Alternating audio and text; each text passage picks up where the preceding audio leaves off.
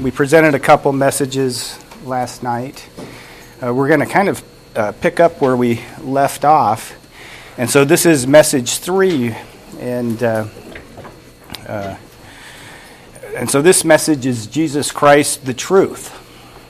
And we're pivoting off this verse in John 14:6. Now, Brother Ray wasn't here last night, and so he asked me if I could just cover some of the things from last night, and I told him no.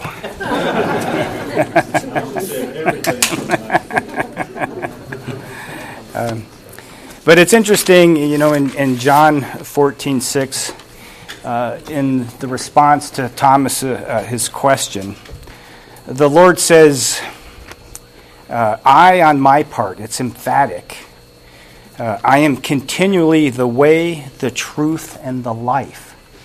No one comes to the Father except through me. And so today we want to focus on truth. And, you know, you can see today in society, there's a lot of folks that have a problem with truth. Well, we're going to look into a few things regarding truth and the truth. Oh, I forgot to hit this. John would have flagged me here in a second. Oh, that's fine. Okay. The PA is not great, so just try to talk into it. Okay. Thanks. All right. Well, let's open with a word of prayer, and we'll just get right into the word. Heavenly Father, thank you for this day. We're thankful for all those that are here. We thank you for your Holy Spirit who illumines us to your word and the truth. And we pray that your Spirit might have his way today. May we be blessed and encouraged through your word. May we gain a further appreciation for our Lord and Savior. And we would thank you in Christ's name. Amen. And so if you have the outline, you can see the attribute of truth. And so I went ahead and I put Dr. Schaeffer's definition here for the attribute of truth. Truth is that divine attribute of God, by virtue of which each person of the Godhead fully answers to his estimate of what he is. He sees himself and others as they really are. Because of this, he is perfectly reliable in the revelation of himself. And so, you know, an aspect of God's truth is that God is faithful. He's always accurate in his estimation of himself and others. And so, you know, when we think of truth, a lot of times we can think of truth simply as seeing things as they really are. You know, there's something that's opposed to that in today's society. It's not really new. But it's called relativism. And so relativism is a belief that there's no absolute truth. Only truths that are particular to an individual or a culture that they happen to believe. But this is nothing new. This is nothing new at all. You could go back and you could look at Pilate's interaction with the Lord. And he's questioning the Lord. And he ends up, in response to the Lord, he says, what is truth? Kind of inferring that, you might have your own truth. But there is a thing called absolute truth. And when we're relating to God's word, we have objective truth. And so when we come to John 14:6, and the Lord says, I, on my part, I am continually the truth. He's actually making a claim to his deity. He's the very sum and embodiment of truth. Everything about him was in line with truth. It was the announcement of his deity. In his very person, he is truth. And, you know, we can see, you know, one of the things we can see during Christ's earthly ministry is what did they have to believe? Yesterday, or last night, we talked about the gospel for initial salvation. What we believed in order to be saved. But what about earlier than that? What about during Christ's earthly ministry? Well, let's go to John chapter 8. And I'm going to just pick up in verse 24. I'll pick up in 23, but this is basically what they had to believe during Christ's earthly ministry. And I believe that if they believed this, they were going to make it to the day of Pentecost to receive their New Testament content of salvation. And so anyway, let's take a look here. Verse 23, and he said unto them, and so this is Jesus unto the Jews, you are from below, or beneath. I am from above, and it's just out from above. I am out from above as the source. You are out from this world. I am not out from this world. Now what I'm doing is that when I'm changing the of, I'm emphasizing a little Greek preposition, ek. I'm not trying to overemphasize the Greek, but I do like you to get these little nuggets because this is a little itty-bitty Greek word, ek, but it has great big theological significance. And it just means out from as to source. And I believe it adds a little bit of richness and depth to what's being communicated as the Lord says this. And he says, I am not out from this world as to source. He goes on and he says, I said therefore unto you that you shall die in your sins if you believe not that I am. Now I know your King James adds the ellipsis, he. You don't need that. He's actually making a claim to his deity, the I am of Jehovah, the Old Testament. And he says, if you believe not that I am, you shall die in your sins. And so, when he states that he is continually the truth, that was another claim to his deity. In his very person, he is truth.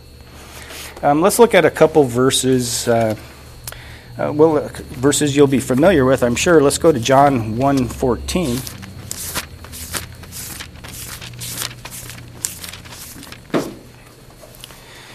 And we'll come back to the idea of the Word in the second message this morning. We'll be visiting verses 1 through 4, dealing with the eternal Word. But here in John 1:14, and the Word,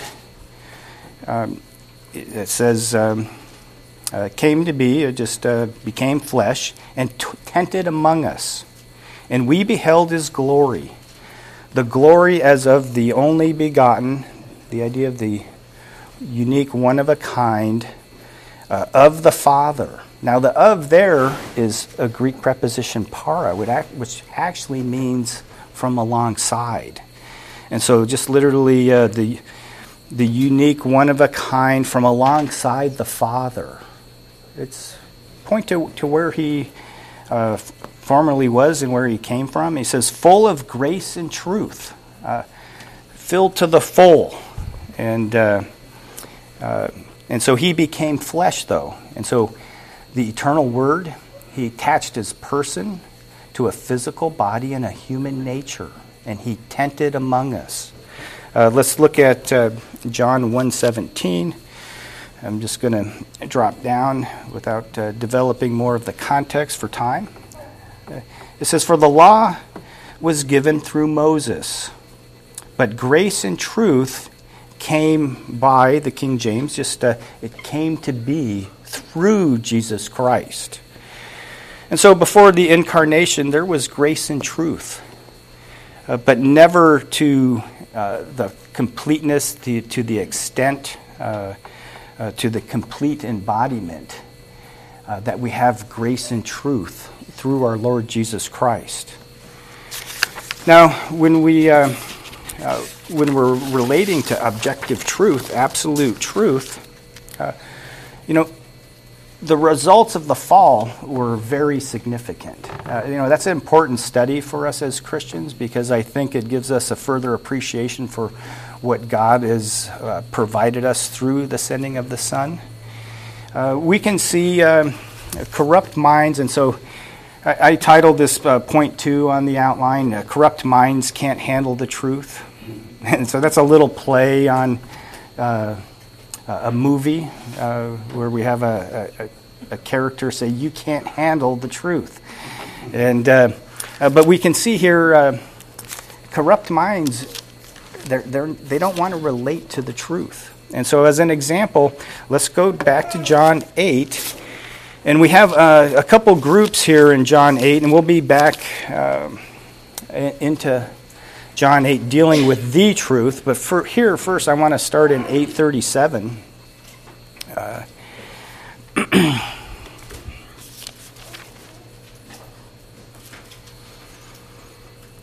And so this group, I believe, are the unbelieving Jews that are in this group. And so they don't understand what he's previously communicating about regarding the truth. And so we're going to come back to that in just a little bit. But the truth there is he's explaining how in the future they could be free, set free from serving the sin nature. Now they don't understand that, but we'll come back to that. So in verse 37, the Lord says, I know that you are Abraham's seed. And so the idea of here, physical descendants. But you seek to kill me, because my word has no place in you. I speak that which I have seen with my Father, and you do that which you have seen with your father. Now he's going to tell them who their spiritual father is in verse 44. And we'll see he's talking about the devil. He says, they answered and said unto him, Abraham is our father. Jesus said unto them, if you were Abraham's children, just born ones, kind of implying more than just the physical seed, you would do the works of Abraham. And so Abraham wasn't their spiritual father, he was their physical father. Now remember, we all are born with a sin nature. That sin nature comes through our physical father. That's one of the reasons the virgin birth is so important to the fundamentals, is because when the Lord attached his person to a human nature and a physical body, there was no sin nature. But we all have a physical father, and so we all have a sin nature. And here the Lord's pointing this out, that this goes back to the fall. This connects him spiritually to Satan, to the devil. And he says, but now you seek to kill me, a man that has told you the truth. He says, which I have heard of God, and it's just from alongside God, para. This did not Abraham. You do the deeds of your father. Then said they to him, we be not of fornication. We have one Father, even God. And so, they're lying. They're seeking to kill him, a man who had told them the truth. That's their response to the truth. Jesus said unto them, if God were your father, talking about your spiritual father, you would love me. How they were responding to the Lord would be the same way that they would respond to the Father. He was the perfect representation of God in flesh. He says, for I proceeded forth and came from God. And it's ek here again, out from God as the source. He says, neither came I of myself, but he sent me. He says, why do you not understand my speech? And this understand is actually our Greek verb to experientially know. Why don't you experientially know my speech? Even because you cannot hear my word. Now, before I read this next verse, hold your hand. We're going to come right back here. But if you would turn with me over to 1 John 4:6 here. I don't even think I have this in your outline, but let's go to 1 John 4:6 and just make a little connection here. Now here John, he's talking about Christians when he says we. He says we are of God. And this is the ek preposition. We are out from God as to source. He that knows God, it's just literally the one hearing God. And so he that experientially knows God is hearing us. He that is not out from God hears not us. And then he says, hereby, or just by this, we experientially know the spirit of truth and the spirit of error. And so coming back to these unbelieving Jews here in 844, he tells them outright the truth, why they can't experientially know, they can't understand, they can't comprehend the truth. He says, you are of your father, the devil. The of here, it's another ek preposition. You are out from your father, the devil. He's talking about spiritually. And the lust of your father you will do. You desire to do. He was, and this is an imperfect verb, he continuously was a murderer from a beginning. And he abode not in the truth, because there is no truth in him. When he speaks, not a lie, but the lie. And so the lie, there's a number of places in the New Testament where four, I believe, we have references to the lie. The lie goes back to Satan's lie that man can be equal with God. The creature can be reaches full potential, or its full potential, independent from God. This is what Satan believes about himself. He believes God was holding him back. He believes his full potential was, if he was left to his own devices, that he could be on par with God.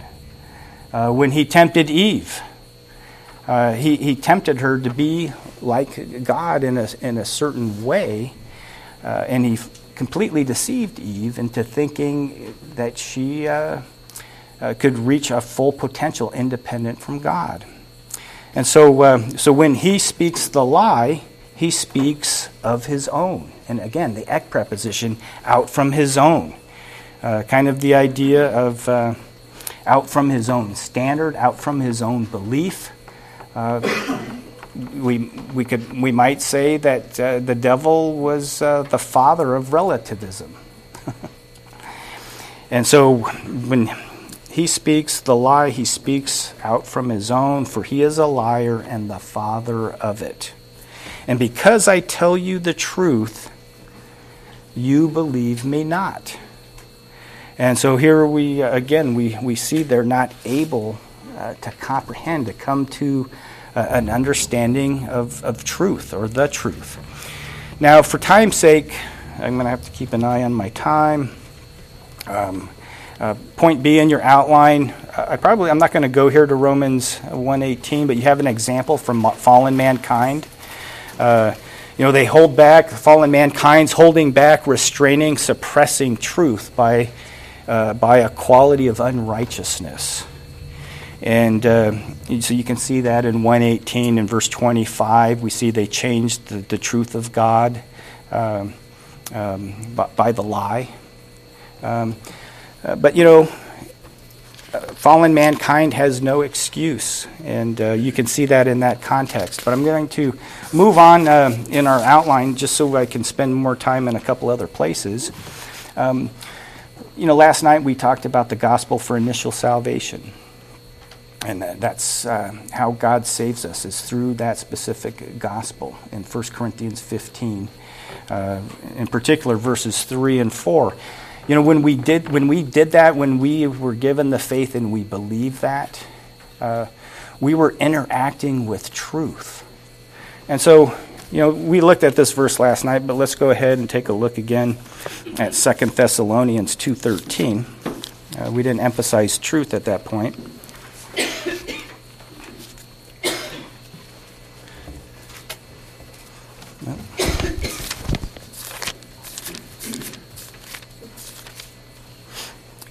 And here Paul says, "But we are bound to give thanks always to God, the God, for you, brethren beloved by the Lord, because God has chosen, or has from a beginning chosen you to salvation, and by sanctification from the Spirit and belief of the truth."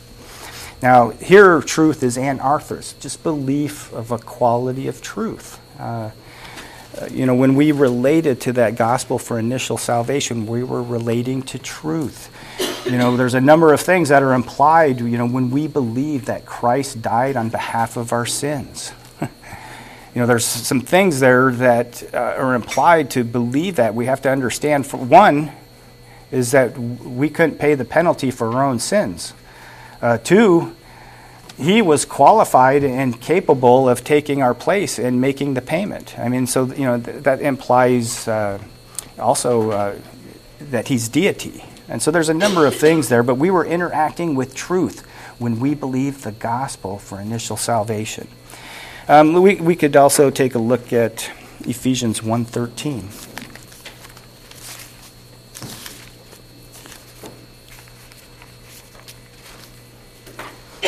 Okay.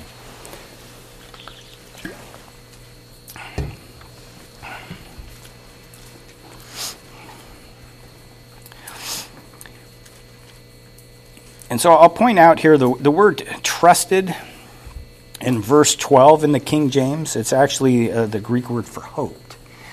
And so let me read it that way. That we should be to the praise of his glory who first hoped in Christ. So we have a reference to in Christ. The reason I point out the word hoped there is because that's going to be the word we want to supply by ellipsis in verse 13. In whom you also not trusted, but hoped. You see that's in italics. And then it says after, or just when that you heard the word of truth, the gospel of your salvation. In whom, talking about in Christ, also after or when that you believed, you were sealed with that Holy Spirit of promise. And so here we have a reference to the Holy Spirit, and we looked at some of those verses last night, the upper room references to the promise of the Holy Spirit who would come in that day. We know that day is the day of Pentecost, and in that day believers would experientially know, and we focused on the two, that you in me, Christ said, and I in you, the two sides of positional truth. And so the believer is in Christ by Spirit baptism. Christ is in the believer by regeneration. And the Holy Spirit makes it possible for us to experientially know that. But here, the word of truth, the gospel of your salvation. And so we crossed some of these verses last night. I'm just going to mention them as we go by. I don't think I'm going to go back to them. But the Holy Spirit, 3 times in the upper room discourse, the Holy Spirit is referred to as the Spirit of truth. And so that's not insignificant. We see him first reference to the Spirit of truth in John 14:17. That's the verse where the Lord was saying that the Holy Spirit is alongside you but will be in you. And so the Spirit of truth. In John 15:26, we see that the Holy Spirit, the Spirit of truth, would be witness concerning Christ. In 16:13, the Holy Spirit, the Spirit of truth, would guide the believer into truth. And that word guide, it's an interesting word. It just literally means to lead the way. And so the Spirit of truth would lead the way into truth. And we know truth. Let's go ahead and go to this verse in John 17.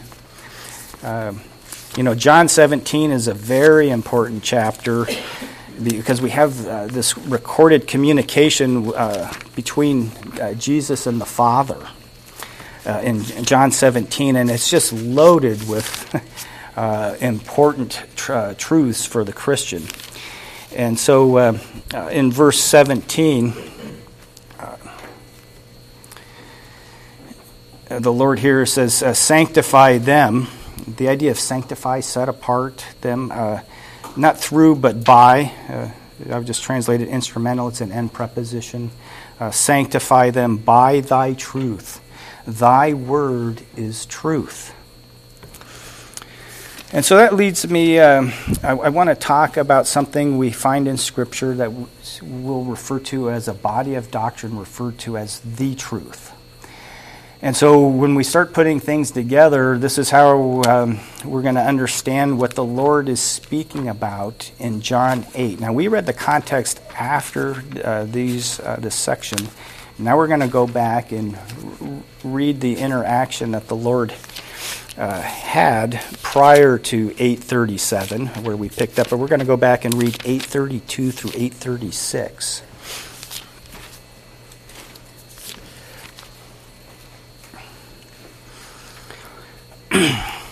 And so here, the Lord says, and you shall know the truth. And the word know is to experientially know. And so you shall know the truth, and the truth shall make you free. It's going to set you free. Now we're going to have to pay attention to the context to understand what this freedom that he's telling them that they could experientially know. And so they answered, we be Abraham's seed, and were never in bondage to any man. So right off the bat, they're not relating to truth because they happen to be under Roman rule as they say this.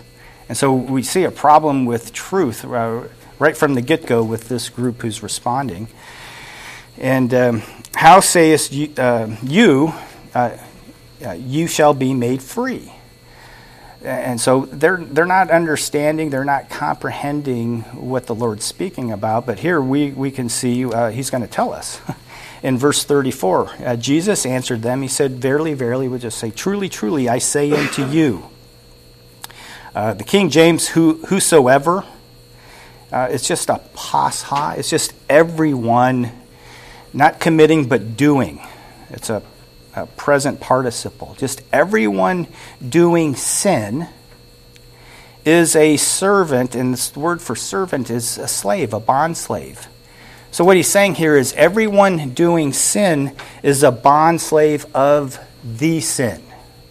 Now he's using the articular sin the second time to describe the sin nature, the sin principle. And so what he's saying is everyone doing sin is a bondslave of the sin nature. Now this is going to be important because this is what he's talking about. The truth is going to set them free from. He says, and the slave, the servant is just a word for slave in verse 35, abides not in the house forever, just unto the age, but the son abideth, or just remains at ease unto the age. Now he says in verse 36, if the Son therefore shall make you free. What is he talking about this freedom is from? Serving the sin nature. You shall be free indeed. And so a human, a fallen mankind, could not be set free from serving the sin nature until he had completed his cross work, ascended to the Father, and the Father and the Son sent the Holy Spirit who would come and apply the benefits of the cross work to the believer. And so we, looking back and having been saved, have the potential to live free from serving the sin nature. Now, one of the things that I struggled with early on in my sin nature, or not in my sin nature, but in regards to the sin nature, is I sat under some teaching that sometimes I heard that as Christians we didn't have a sin nature, that had been dealt with at salvation, and we just had bad habits. That's not uncommon in Reformed theology. But the truth of the matter is we, as long as we're in these physical bodies, we have a sin nature. But in Christ, God counts us to have died to it.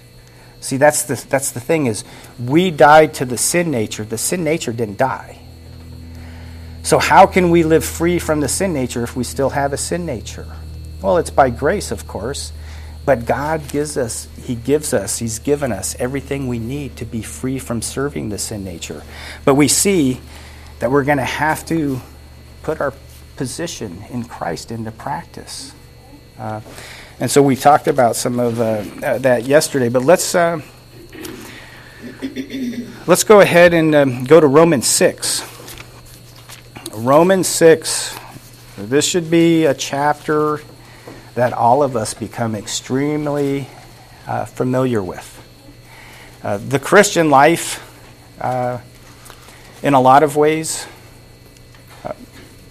the successful Christian life is going to begin with Romans 6. Because the sin nature, we have three spiritual enemies, right? The sin nature, the devil, and the world system. If we're carnal, if we're pertaining to and having the characteristics of the flesh, if we're not having victory over the sin nature, Satan doesn't need to attack us because he can just manipulate us. And when we're carnal, we're already in a wrong relationship with the world system. And so, the Christian life, when we stumble, we fall. We get to go back to go. We have to deal with the flesh all over again. And so that's why we should get real familiar with Romans 6, because we got to come back here and put this into practice over and over. And so coming into Romans 6, let me go to Romans 6:17. And we can see here that there's a body of doctrine for the believer to practice that's going to make it possible for the believer to be free from serving the sin nature. And so in Romans 6:17, here Paul says, "But God be thanked." And I'm going to point this out to our Greek guys. Is the word "thanked" there is grace. It's charis. And so how do you say grace is to God? Because and so how I like to handle this, it's gratitude for grace. I'd like to get grace in there when it says, "But God be thanked." It's gratitude for grace to the God. He says that, or just because you were slaves. The word servants is our Greek word for slaves. You were slaves of the sin principle, the sin nature. He says, "But you have obeyed, you've listened under it and responded out from the heart that form of doctrine which was delivered you." Now this is important because the word doctrine here is didache. Didache is a doctrine for belief and practice. Not all of the Word of God is for our practice. All of the Word of God is for our belief. But God has specific things for specific groups for practice. And this word here for doctrine is a doctrine for belief and practice. And so here he's talking to these believers that they obeyed out from the heart that form of doctrine that's for belief and practice, which was delivered you. They had to learn it. They had to be taught it. And then obviously, once we're taught it, we have to learn how to put it into practice. You see this relating to the sin nature. You see in verse 18, it says, "Being then made free from," it's articular again in the Greek, "being made free from the sin nature, the sin principle. You became enslaved," the word servants, enslaved, to righteousness, acting right before God. And so we can't do that through the sin nature. The sin nature is a bent to doing things lacking in character. And so God has provided this way for us to be free from serving the sin nature. And Now, this doctrine that we have to learn how to put into practice, well, he's kind of told us that earlier in chapter 6. And so let's just take some of the highlights from that. Let me go back first and read Romans 6:2, because I made reference to the fact that we died to the sin nature. The sin nature didn't die. Romans 2 is going to tell you that. God forbid, there's no God in that verse. It's just may it never be. But nonetheless, Romans 6:2, how shall we, it says that are dead, it's a verb, that died. How shall we that died to the sin live any longer by it? Doesn't make sense. It's not logical if we died to it, right? Where did we die to it? In Christ. In Christ. And we'll come back and we'll see that. It's imputed to us. Remember, we're imputed to be in Christ by Spirit baptism. Imputed means that's God reckons it. He counts it so. And so we're going to see this doctrine that's for belief and practice. To put this into practice, we're going to have to reckon what God reckons. We're going to have to impute what God imputes. And so when we get to Romans 6:11, Romans 6:11 is a good, I like clear and concise. Romans 6:11 concisely explains this. And so let's take a look here.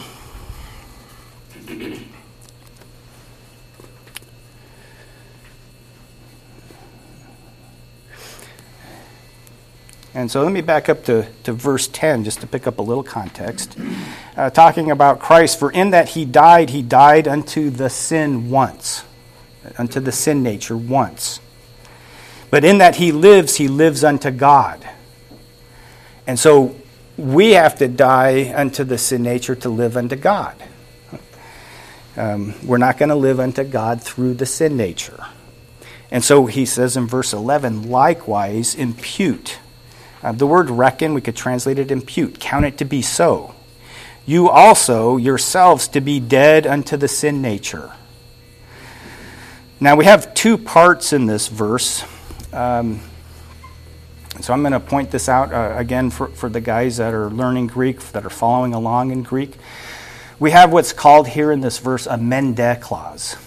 And so men is a particle and de is a particle in the Greek. When you have them both in the same clause, a mende clause, it's just pointing out two parts. And essentially, in some of the, I could illustrate this in a couple of places where the translators actually show this. But what it's saying is, on the one hand, this, and on the other hand, this.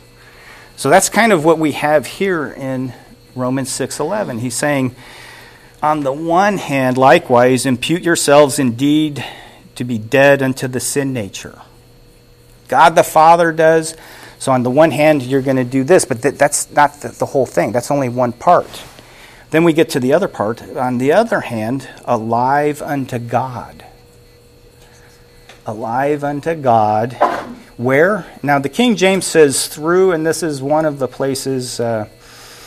this would be a high priority. I wish the translators here in the King James translated this. It's an en preposition. It's either going to be in or by. It's in. It's your.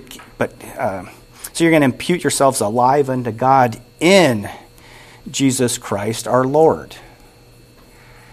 And so let's just pause there really quickly, because we're talking about a mental process here. And so on the one hand, you're going to count yourself dead unto the sin nature. In Christ, you're imputed, you're counted to have died to it. How do you count yourself dead to something? And so here's an illustration. Somebody's died.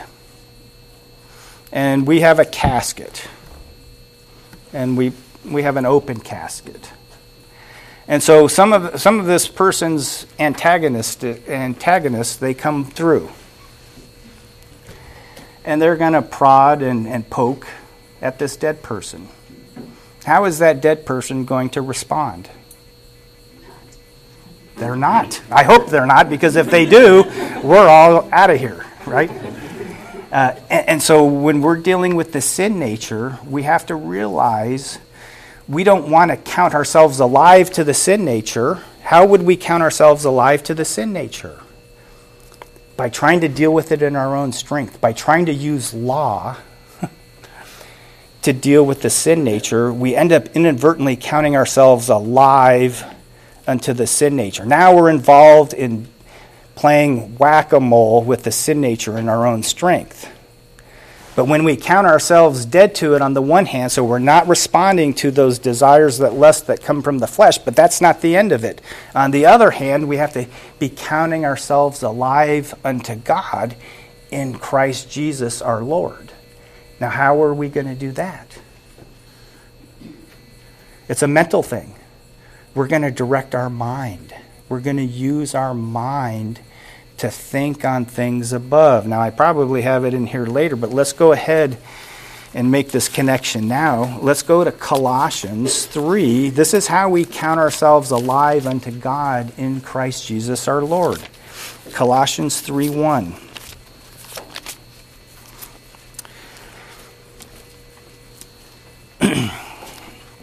So we have a first-class condition in the Greek. Why am I saying that? Because the if there can have the significance of since. And so you know what I'm doing if I say since you, rather than if. And so the then is actually an un. So it's therefore, since you be raised with Christ. Since you be co-raised with Christ. How are you co-raised with Christ? It's by imputation. It's because you're in Christ. God the Father counts it to be so. Not only does he count you to have died with Christ, but he counts you to be raised with Christ. So he says, since you're co-risen with Christ, it's talking about in your position in Christ, seek those things which are above, where the Christ sits on the right hand of God. And so there's some things, because of your position in Christ, you can be seeking. Where are you going to seek it? Because you're in Christ, you're going to find it in the Word of God. We have a lot of things in the Word of God that deal with our position in Christ. Now, when we get to verse 2, the King James says, set your affection. That word translated affection has the idea of your reflective thinking or your frame of mind. There's a couple different ways we could translate this, but it's an imperative here. Continuously, or keep on setting your frame of mind, your reflective thinking on the things above, not on the things on the earth. So we find about these things that are imputed to us in Christ, and we're going to keep setting our frame of mind on those things. When we do that, we are taking those beginning steps of cooperating with God and allowing the Holy Spirit to take up the battle with the sin nature. And then also making us alive, filling us with the Holy Spirit. So there's a mental process that's very important, that we learn how to begin to put this in practice so we can be free from serving the sin nature. So this is why when we talk about we're not under law, we're not under grace, because when we live resurrection life, we're living a spiritual life above the sin nature and above the law. Because we're going to be doing things that are pleasing to God. We're not focused on the things that we shouldn't be doing. And so coming back to Romans chapter 6. Let's pick up in verse 12. Romans 6:12. He says, let not the sin reign in your mortal body, your physical body that's subject to decay. Let not, and it's the sin. He's talking about the sin nature, the sin principle. Therefore, let not it reign as a king in your mortal body. We no longer need to let it reign. It can reign if we try and do things our own way, but if we do things the way God has provided for us by grace, we can allow the Holy Spirit. It's a supernatural process. And he says that you should obey it and the lust thereof. And then he says, neither yield ye And the idea of yield is present. Neither yield your members as instruments of unrighteousness unto the sin. You're going to do that by trying to deal with the sin nature in your own strength. But rather yield or present yourselves unto God. How are you going to present yourselves unto God? As those that are alive from the dead, co-raised with Christ. And your members as instruments of righteousness unto God. And so let me drop over to verse 20. And so I got a little bogged down in this section. That's okay. This is an important section. I don't want to pass over this quickly or go too fast. Let's go to Romans 6:20. Here Paul's explaining. He says, when you were slaves of the sin nature, you were free with reference to righteousness. He says, what fruit had you then in those things whereof you are now ashamed? For the end of those things is death. You know, that's the natural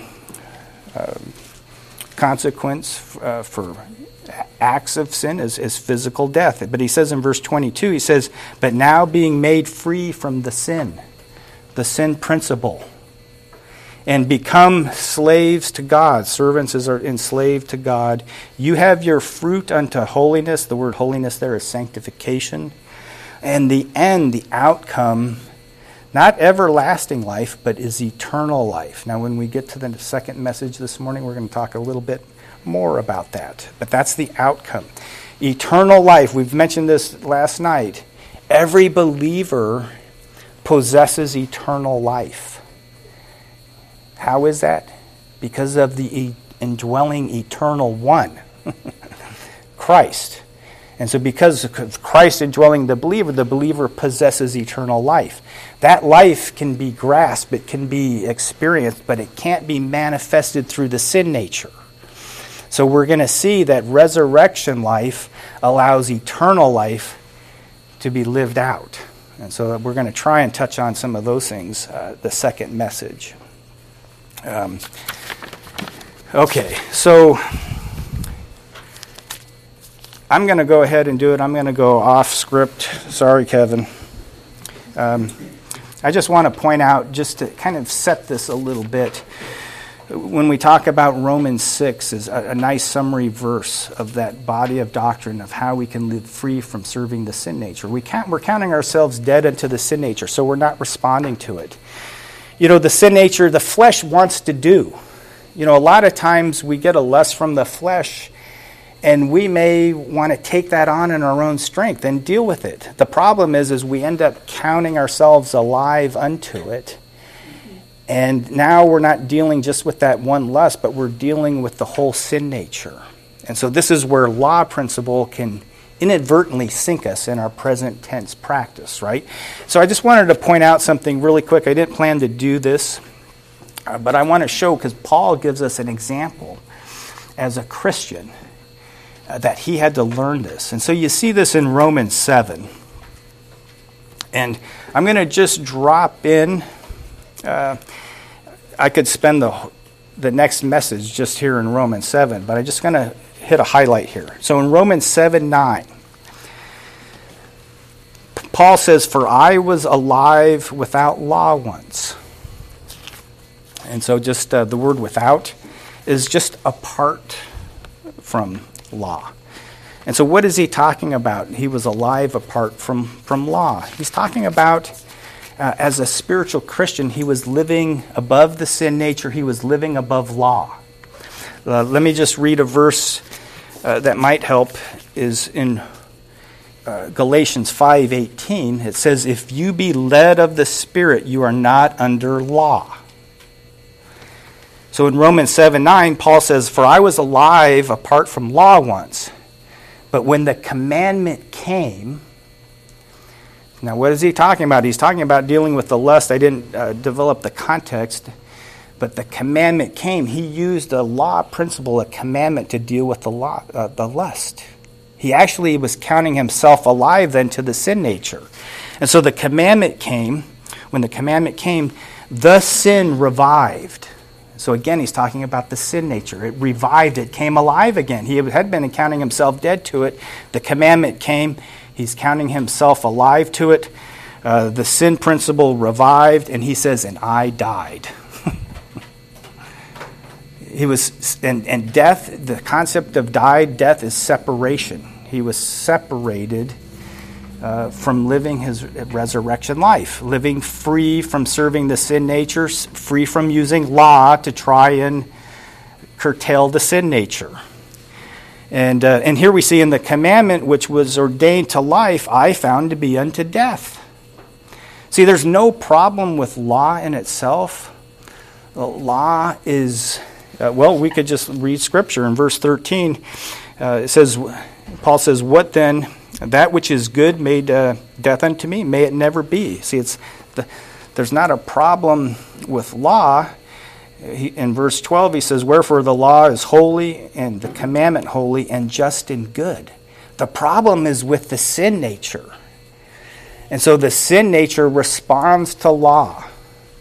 If you know what a blacksmith forge is, and so you have coal, and that coal is simmering. It's those, but you have an air blower, and when you use that air blower, you don't use that air blower to put it out. You use that air blower to inflame it. Well, the sin nature is so bad that the sin nature uses law to fire it up. It likes to be challenged. And so Paul says in Romans 7:11, for the sin, talking about the sin principle, taking occasion. It took an opportunity, a base of operation through the commandment. He says it deceived me. It thoroughly deceived me. And through it, it slew me. And so I like to make that connection. And so just so you can see that, as how the sin nature can trick us when it gets us to try and deal with it in our own strength, independent from God. God has provided, though, the way to deal with the sin nature, and it's through this body of doctrine that we refer to as the truth. Now, I did that at the expense of going a couple other places. But let's go ahead and we'll just skip down to Roman numeral 6. I want to touch on point B in the outline. And I just want to show the example of teachers that confuse house rule for the church, and how this can be a problem for Christians. And so we're going to go to 1 Timothy, and I have to think about this on the fly of how we want to do this because of time. But let's go to 1 Timothy chapter 1.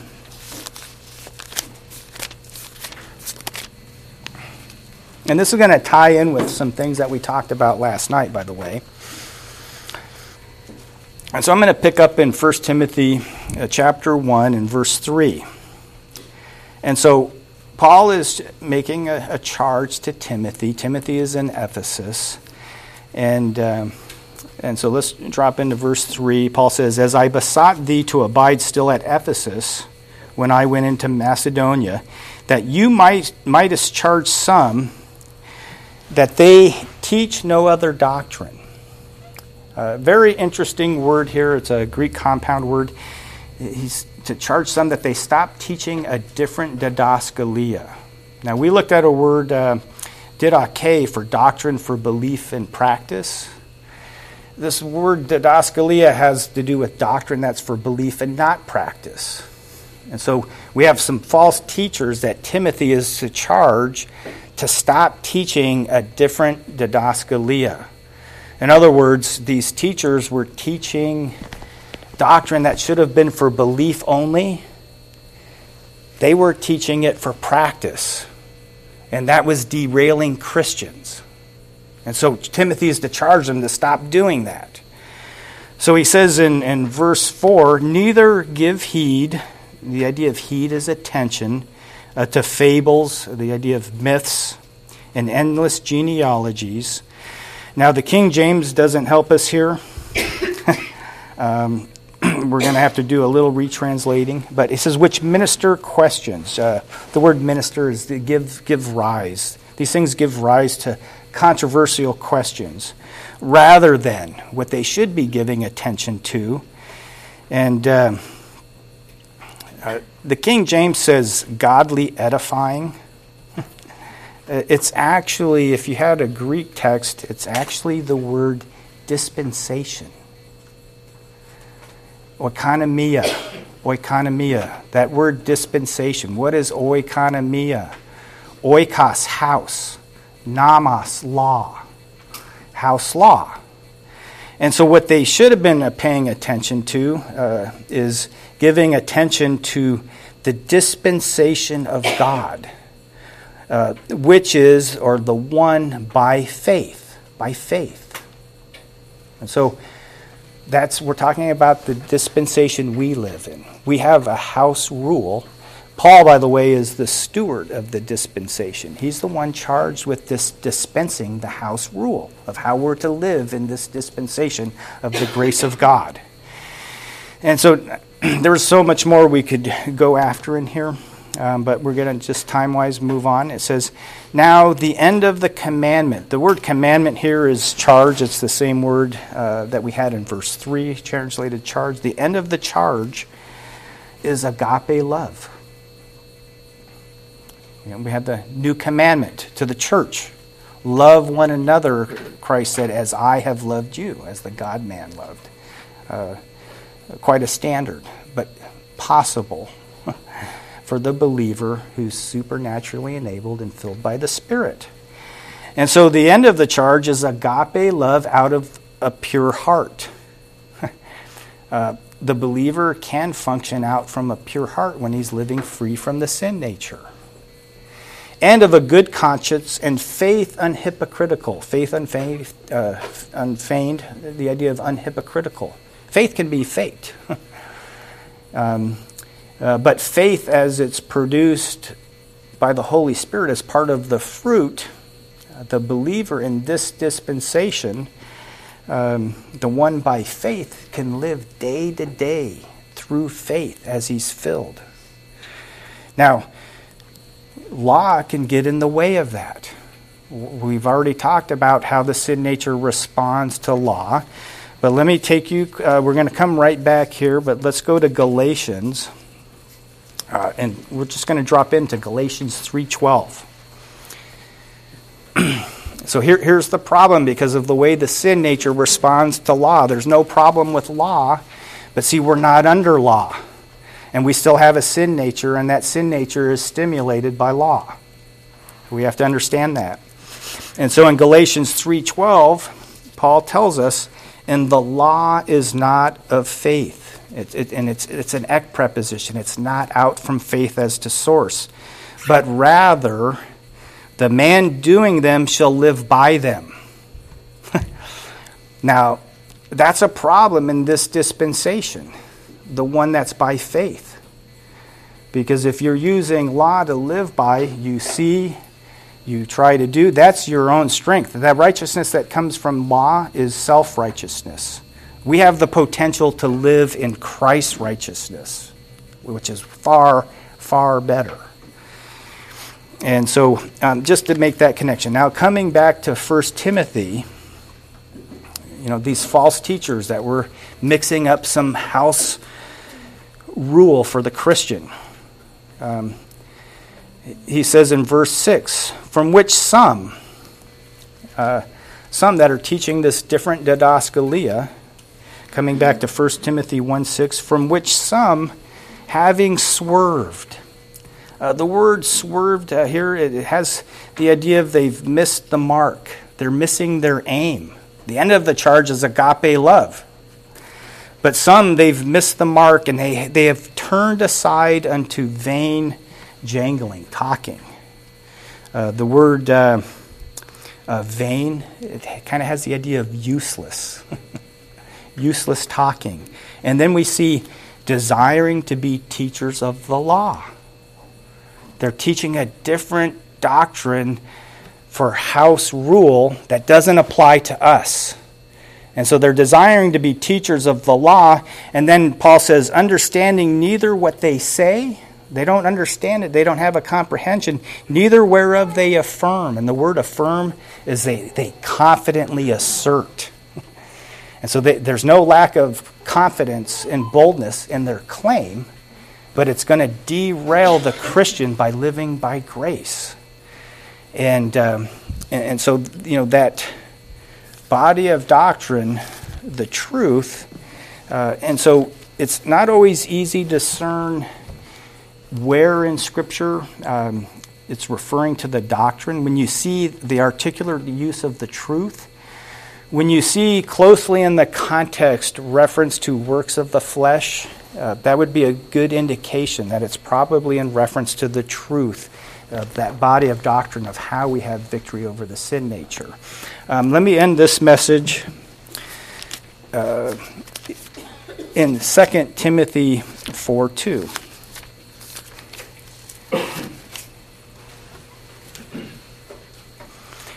2 Timothy, this is Paul's, call it his swan song. This is, he's on the verge of being executed here. And when he writes this epistle to Timothy. And he says here in 4:2, preach the word. Talking about the word of God. And the word preach, it's a strong word in the Greek. It's herald with authority. Be instant in season, out of season, reprove, rebuke, exhort with all long suffering. And this word for doctrine is didache. Doctrine for belief and practice. What's for the believers in this household of God, the body of Christ? He's telling him to do this, herald the word with all long suffering and doctrine for belief and practice. Now he's going to explain something. There's a prophetic warning in view. And so in the Greek we have an explanatory gar. You see it translated at for, and it's connecting it to this statement. He says for. The time will come. And the idea of time here is the season, the appointed time. The season will come when they will not endure sound doctrine. They won't endure healthy didaskalia, doctrine that's only for belief. But rather, strong contrast here, after their own lusts, they shall heap to themselves teachers having itching ears.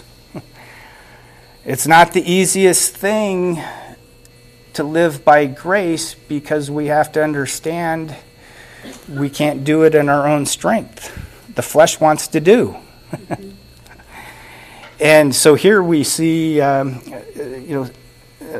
are going to, they're not going to endure, they're not going to bear with healthy didaskalia, but rather, after their own strong desires, they shall heap to themselves teachers having itching ears, and they shall turn away their ears from the truth. Now, I believe he's using the truth here, and not just seeing things as they really are, but I think he's talking about a body of doctrine for belief and practice, for the believer to have victory over the sin nature. And so they shall turn away their ears from the truth, and they shall be turned unto fables, myths, things that aren't the way they really are. But people, you give people law, they can see law, they can do law, they can feel good about what they do because they're earning a form of self-righteousness, but they're not going to be living by grace and the privileges that we have because of what Christ has accomplished on our behalf. And so, anyway, we do have a potential to relate to truth. Jesus Christ is the personification, if you will, the embodiment of truth. As we relate to God's Word, we're relating to truth. What God wants us to do is to take him at his word and to direct faith. We need to be spiritual, to be filled by the Spirit, to have faith, to be directing daily. And so we'll go ahead and we'll pause here, and we'll come back for our next message in 10 minutes, and I will try and shorten that one a little.